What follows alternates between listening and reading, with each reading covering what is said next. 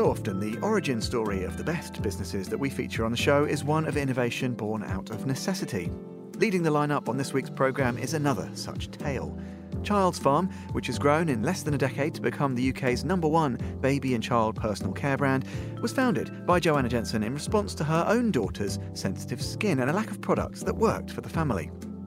Joanna is here to tell us about her journey and why she's so passionate about supporting other female founders at the start of theirs. Also ahead today, the creator of another brilliant, innovative and disruptive personal care brand who's changed the very landscape of the sector in her home market of Mongolia. This is The Entrepreneurs with me, Tom Edwards.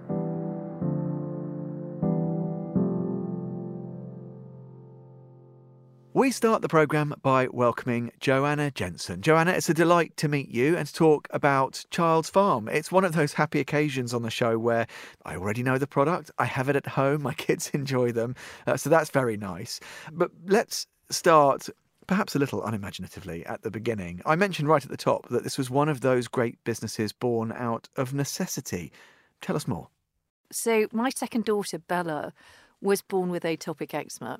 Anyone who's got a child with really sensitive skin knows how utterly frustrating it is and how helpless you feel that you really can't do anything. What surprised me was that pharmaceuticals and consumer products hadn't moved on since I'd been a child in the 70s.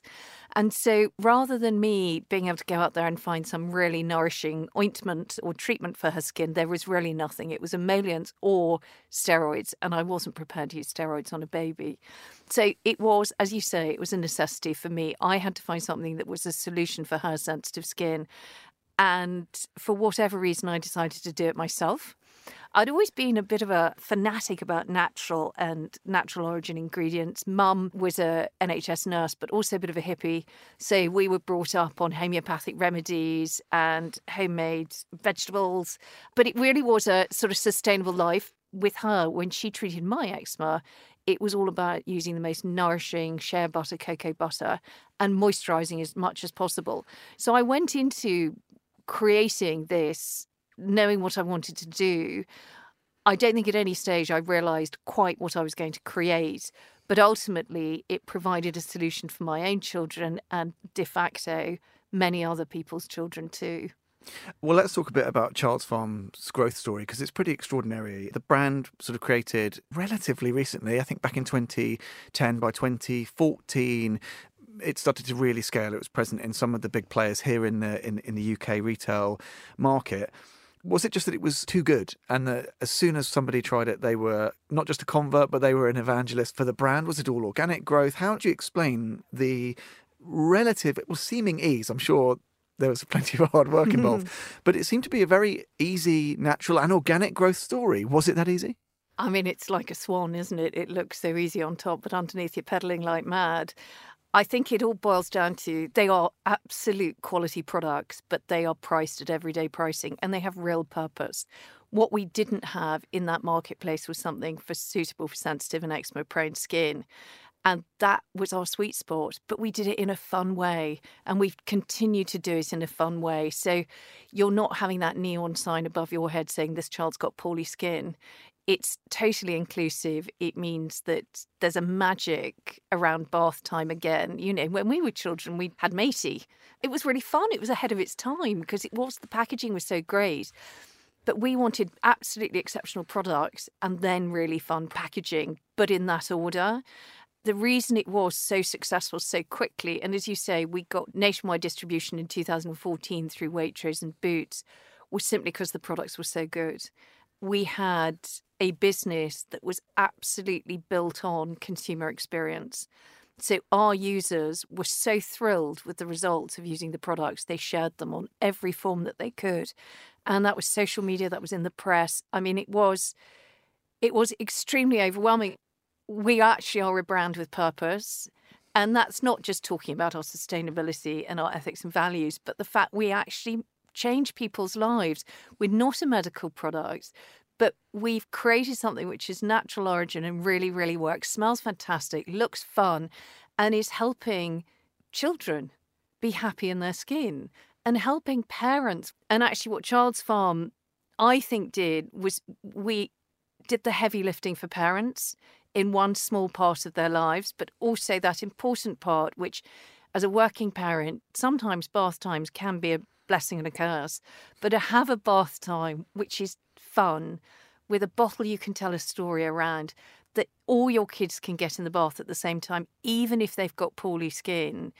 To me, that was just magical and purpose-driven and ticked all the boxes. And I am immensely proud of what we've achieved with Childs Farm and how we've changed the ability to not only look after children sensitive and eczema-prone skin, but also adults. 27% of our users are adults.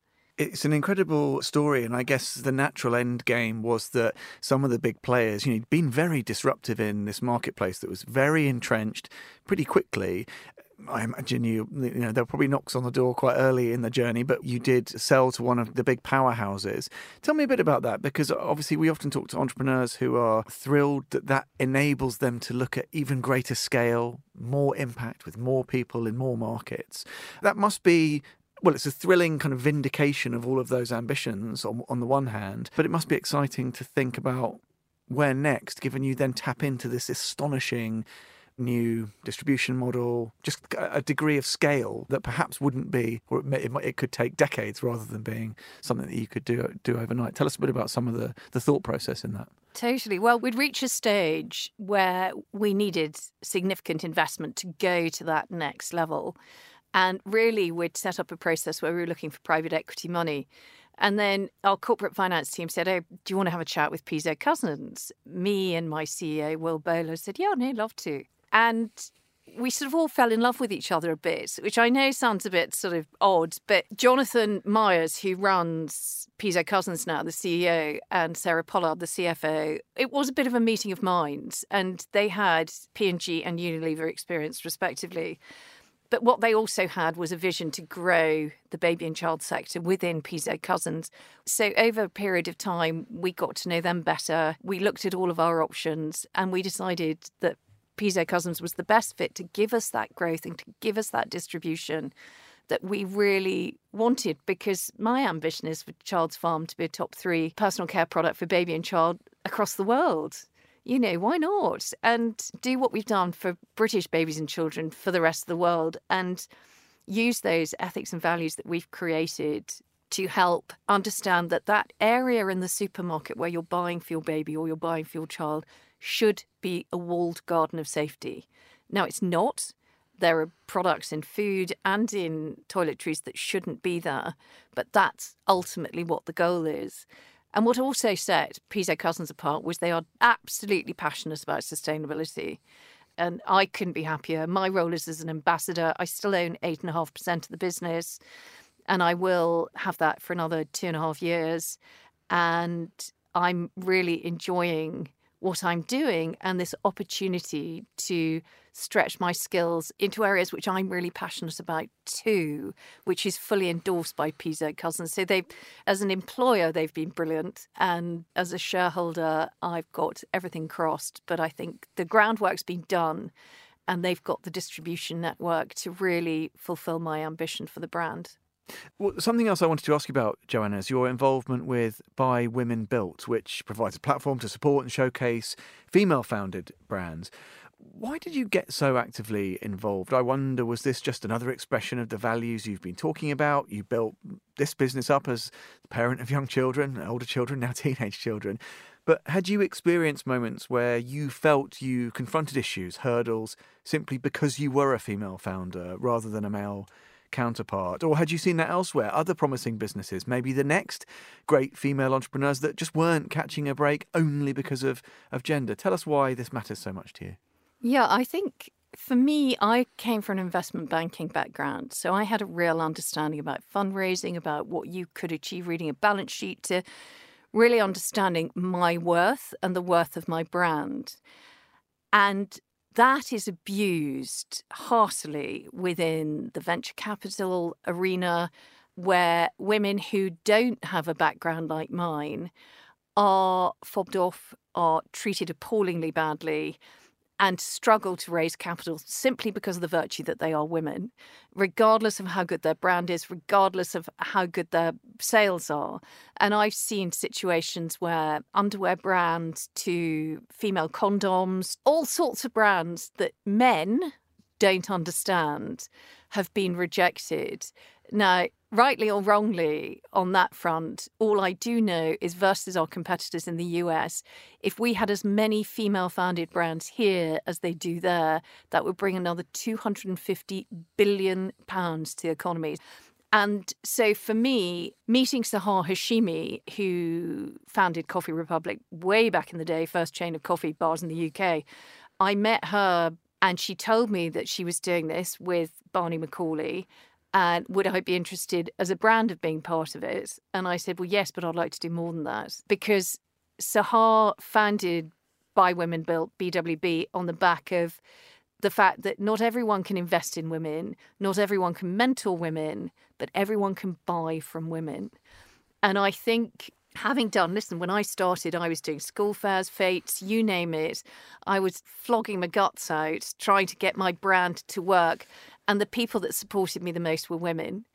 And if we can highlight these fantastic female brands, that this country's littered with them, and by and large are full of purpose, if we can highlight those to consumers and say, you've got a choice, you can buy a quality, ethically backboned brand, which is founded by a woman, or you could buy that. Let's tell them, let's give them that choice to make. And there's some cracking brands out there. And through BWB, I've been absolutely delighted to meet a number of female-founded brands, female founders that I didn't know prior to that. And I'm very lucky to be in a position where I can be an angel investor. And one of the core reasons for me to invest is they have to be a female-founded brand. I don't want to just give them my money. I want to give them my time as well and my experience, and to be used as a sounding board, but not to be overwhelm them, but to be there as and when they want to dip into my smorgasbord of skills. I say that because most of them are to do with cooking. For me, it's an absolute joy. It's payback. It's, you know, I didn't face particular difficulties, I have to say, because A, I was an investment banker in my previous life, and B, I'm slightly older.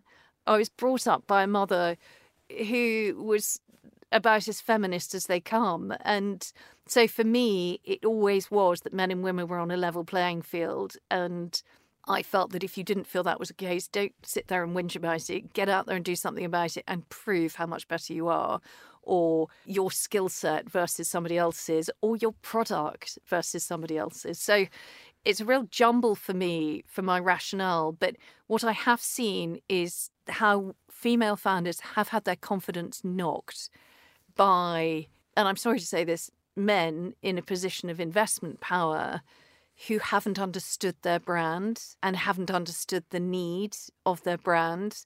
And bearing in mind, I can't remember the statistic for purchase decisions in this country being made by women, it's enormous. They are, by and large, your consumer. If they have a family, they're buying for the family. If you are looking at a brand, I would say the first question you have to ask is, who are your consumers? Because every brand should know that. And I want to know that I understand brands that sell to women, less so brands that sell to men. But, you know, I'm intellectually curious and I'll learn. Do you think we are making progress, though? Because it comes back to all of these things. If you actually park any preconceptions people might have and just look at the evidence, it's a bit like, I don't know, FTSE 100 boards that have a better, more accurate representation of society in terms of their gender makeup. These companies do better. Big corporates that are led by women do better. These small businesses, they post better margins if they're established by female founders. It's very hard to find anything similar to this where both, whatever people's instincts or biases might be, when also looked at in a big basket with the facts on the ground, all say the same thing. And yet we still find ourselves having these conversations. Is it better? Have you seen improvements even as you've become more and more engaged with this just over the last kind of 5 years? Is there a silver lining there, Joanna, or do we still have to approach with a degree of caution? I think there's a couple of things, actually. One of them is intelligence and understanding what's available for you as a female founder. And there are government funds out there which are run as investment funds that can go into your business. As long, by and large, it's if you can raise around 30% of private money. They can invest up to 70% through government funds, and that will include female founders. It will include rural businesses. There are many, I suppose, minorities in which there are now funds specifically geared to that. So the government has heard they could listen a lot more and invest a lot more in this, and I think that would be absolutely fantastic. But also, I think things like BWB, and there are many other sort of female-founded groups out there, are doing a great job in getting those communities together. Sahar and Barney's next objective is this is a real consumer awareness piece for them. I look at it more as sort of from a corporate side and how we can help those founders a bit more on that side, and also sponsorship. But the real push is to make awareness for consumers, and the aim is to have, Olympia full of female-founded brands. And I think that, more than anything else, would not be for consumers, but I think it would be a wake-up call for private equity, for venture capital, and actually for trade buyers to see that some of these brands out there are absolutely stellar and they're female-founded. So there is so much more that can be done, Tom. You know that, and I know that. And I think these opportunities where we can talk about brilliant female-founded brands, we can talk about female-founded success stories. I think the more we can talk about this, the better. But I would love to be in a world where we didn't have to mention men or women as to who the founder is, and it's just a brilliant founded business. So there's more to do, but I would say to your listeners, what you can do is vote with your pennies and actually actively source female-founded brands, actively source sustainable brands. Vote with your wallet, and then you will force the investment world, you will force the retailer world to actually take heart and actually put their money behind female-founded, sustainable brands like they haven't before. Let's finish by putting this particular superstar brand front and centre then, Childs Farm. We talked about the origin story. We've talked about some of these attendant challenges that you're tackling on a day-to-day now, Joanna. What about the future? Obviously, we talked in broad brush strokes about growth. You tap into now new sort of geographies and scale, those kind of opportunities because of this investment. How do you see it going, and how confident are you that those values, which are baked in, as you said, you can keep control of them? Because I guess as things become bigger, as you're in more markets, as there are more people, it's ever more difficult to do things face to face and so on. So what are the ambitions, and how confident are you that all of those fundamental founding principles will still be front and centre in 5, 10, who knows, 50 years' time? Well, I think I'm very lucky that I found an investment partner who has got sustainability and babies and children right at the top of their agenda.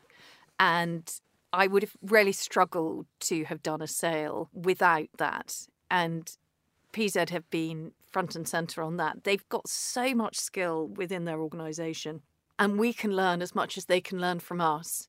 And I think that's what's wonderful. They've been really honest about that and saying we want to learn more about how you do things sustainably. And that's great. I mean, that really is good. So I have every belief that that's going to continue as it will. Over years, of course, there is going to be some dilution of my message. Already that's happened because it's got new owners now. And I only own 8.5% of it, so I get 8.5% of the airtime.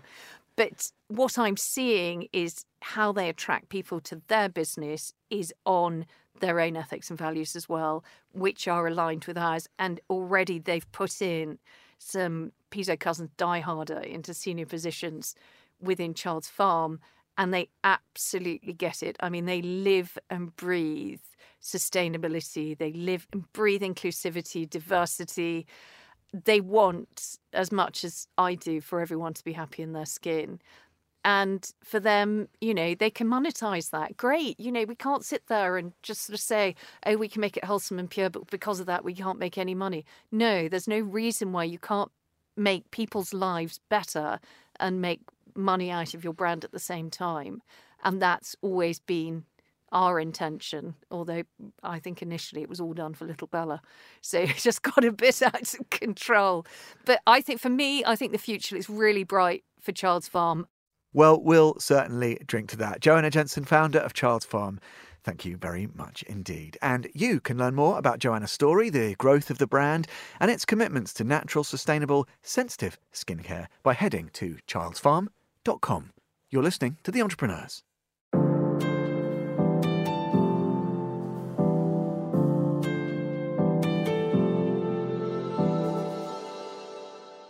Next up on the show, we have another brilliant, innovative and disruptive female founder who's changed the landscape of the personal care business in her home market. Julan Davidos is the founder and chief technologist of L'Amour, which is Mongolia's first organic skincare brand.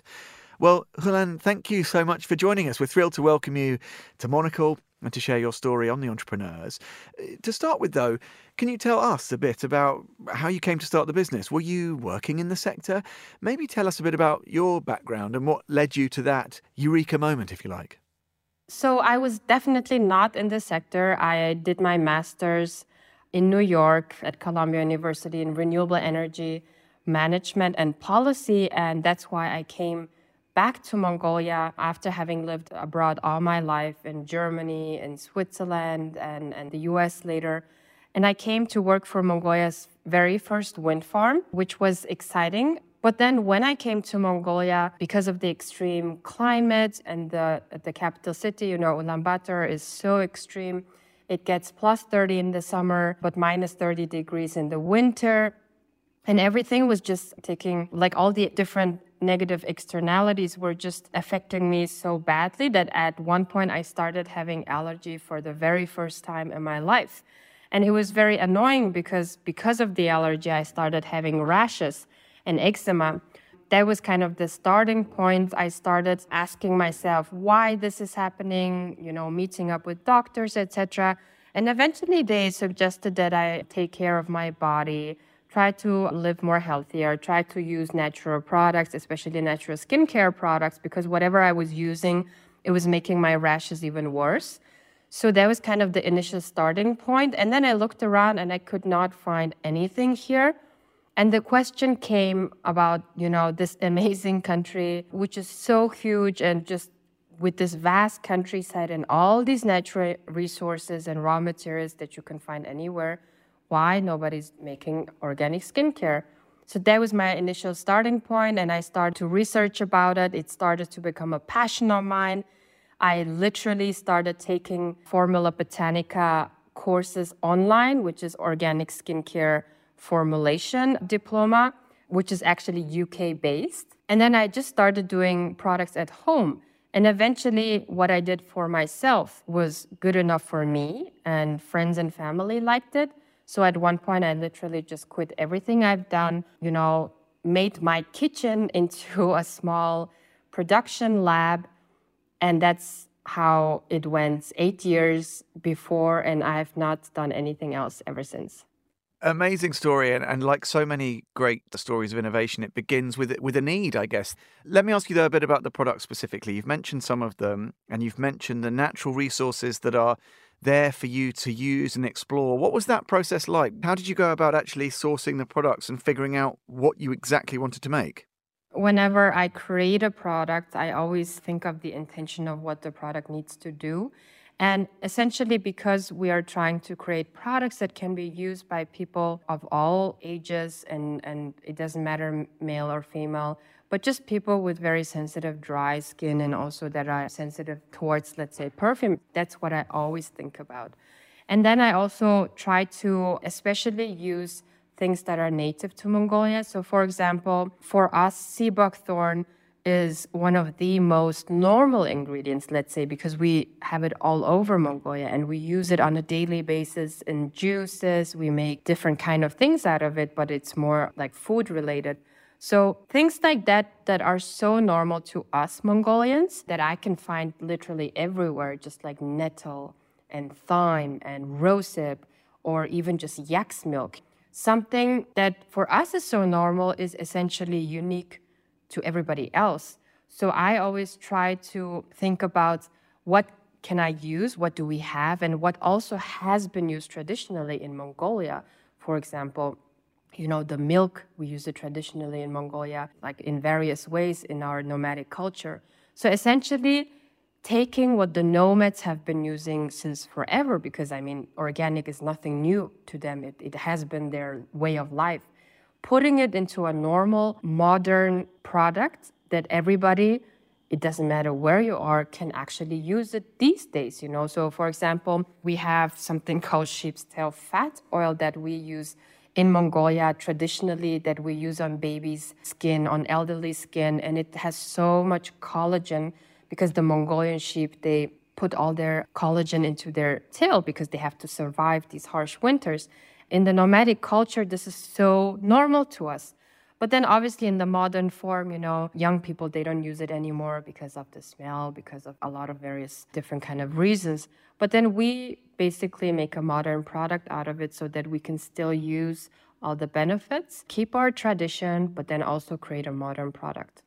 Tell me a bit about ambition. How do you a few years down the track now with this business, it's obviously doing incredibly well, but tell me a bit about the ambition and how you plan for the future. What are your ideas in terms of its growth, in terms of where it might take you next?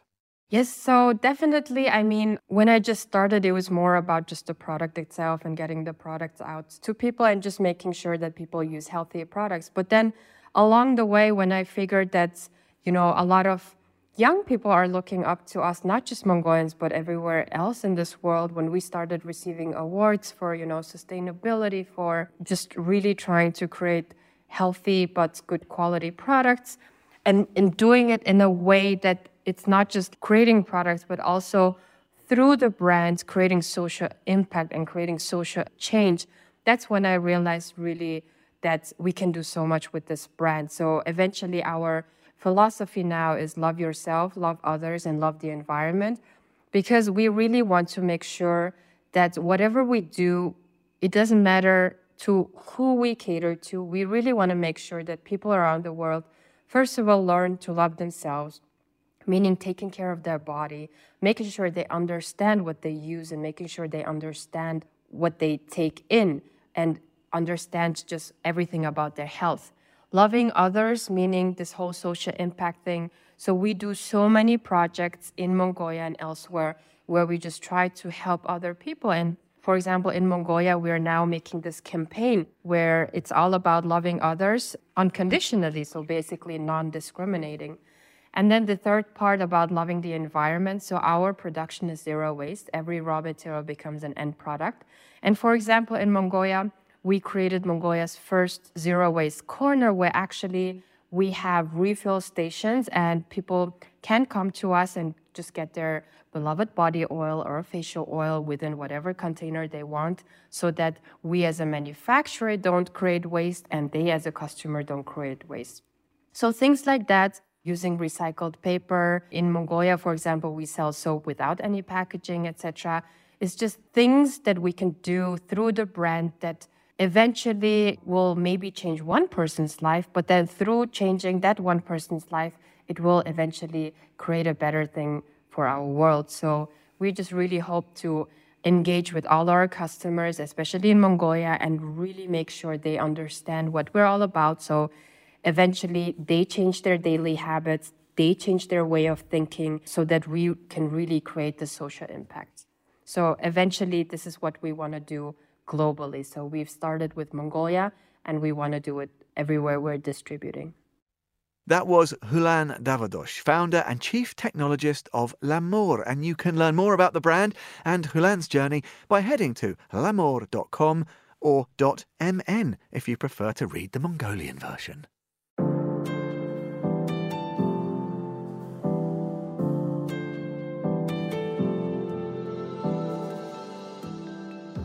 That's it for this episode of the programme. We'll be back next week, and do look out, or that should be listen out, for Eureka every Friday. The programme was produced by Laura Kramer, with mixing and editing by Jack Dewars. My great thanks to them as ever. And of course, thanks once again to Joanna and all the Child's Farm team, and to Hulan and L'Amour. Listen again and find out more about the show at monocle.com. And while you're there, don't forget to subscribe to Monocle magazine for more about what Monocle's editors mean by doing better business. You can also follow us and catch up with the archive of past shows at your preferred podcast platform. To contact the team, do get in touch, write to me, or email Laura at lrk@monocle.com. I'm Tom Edwards.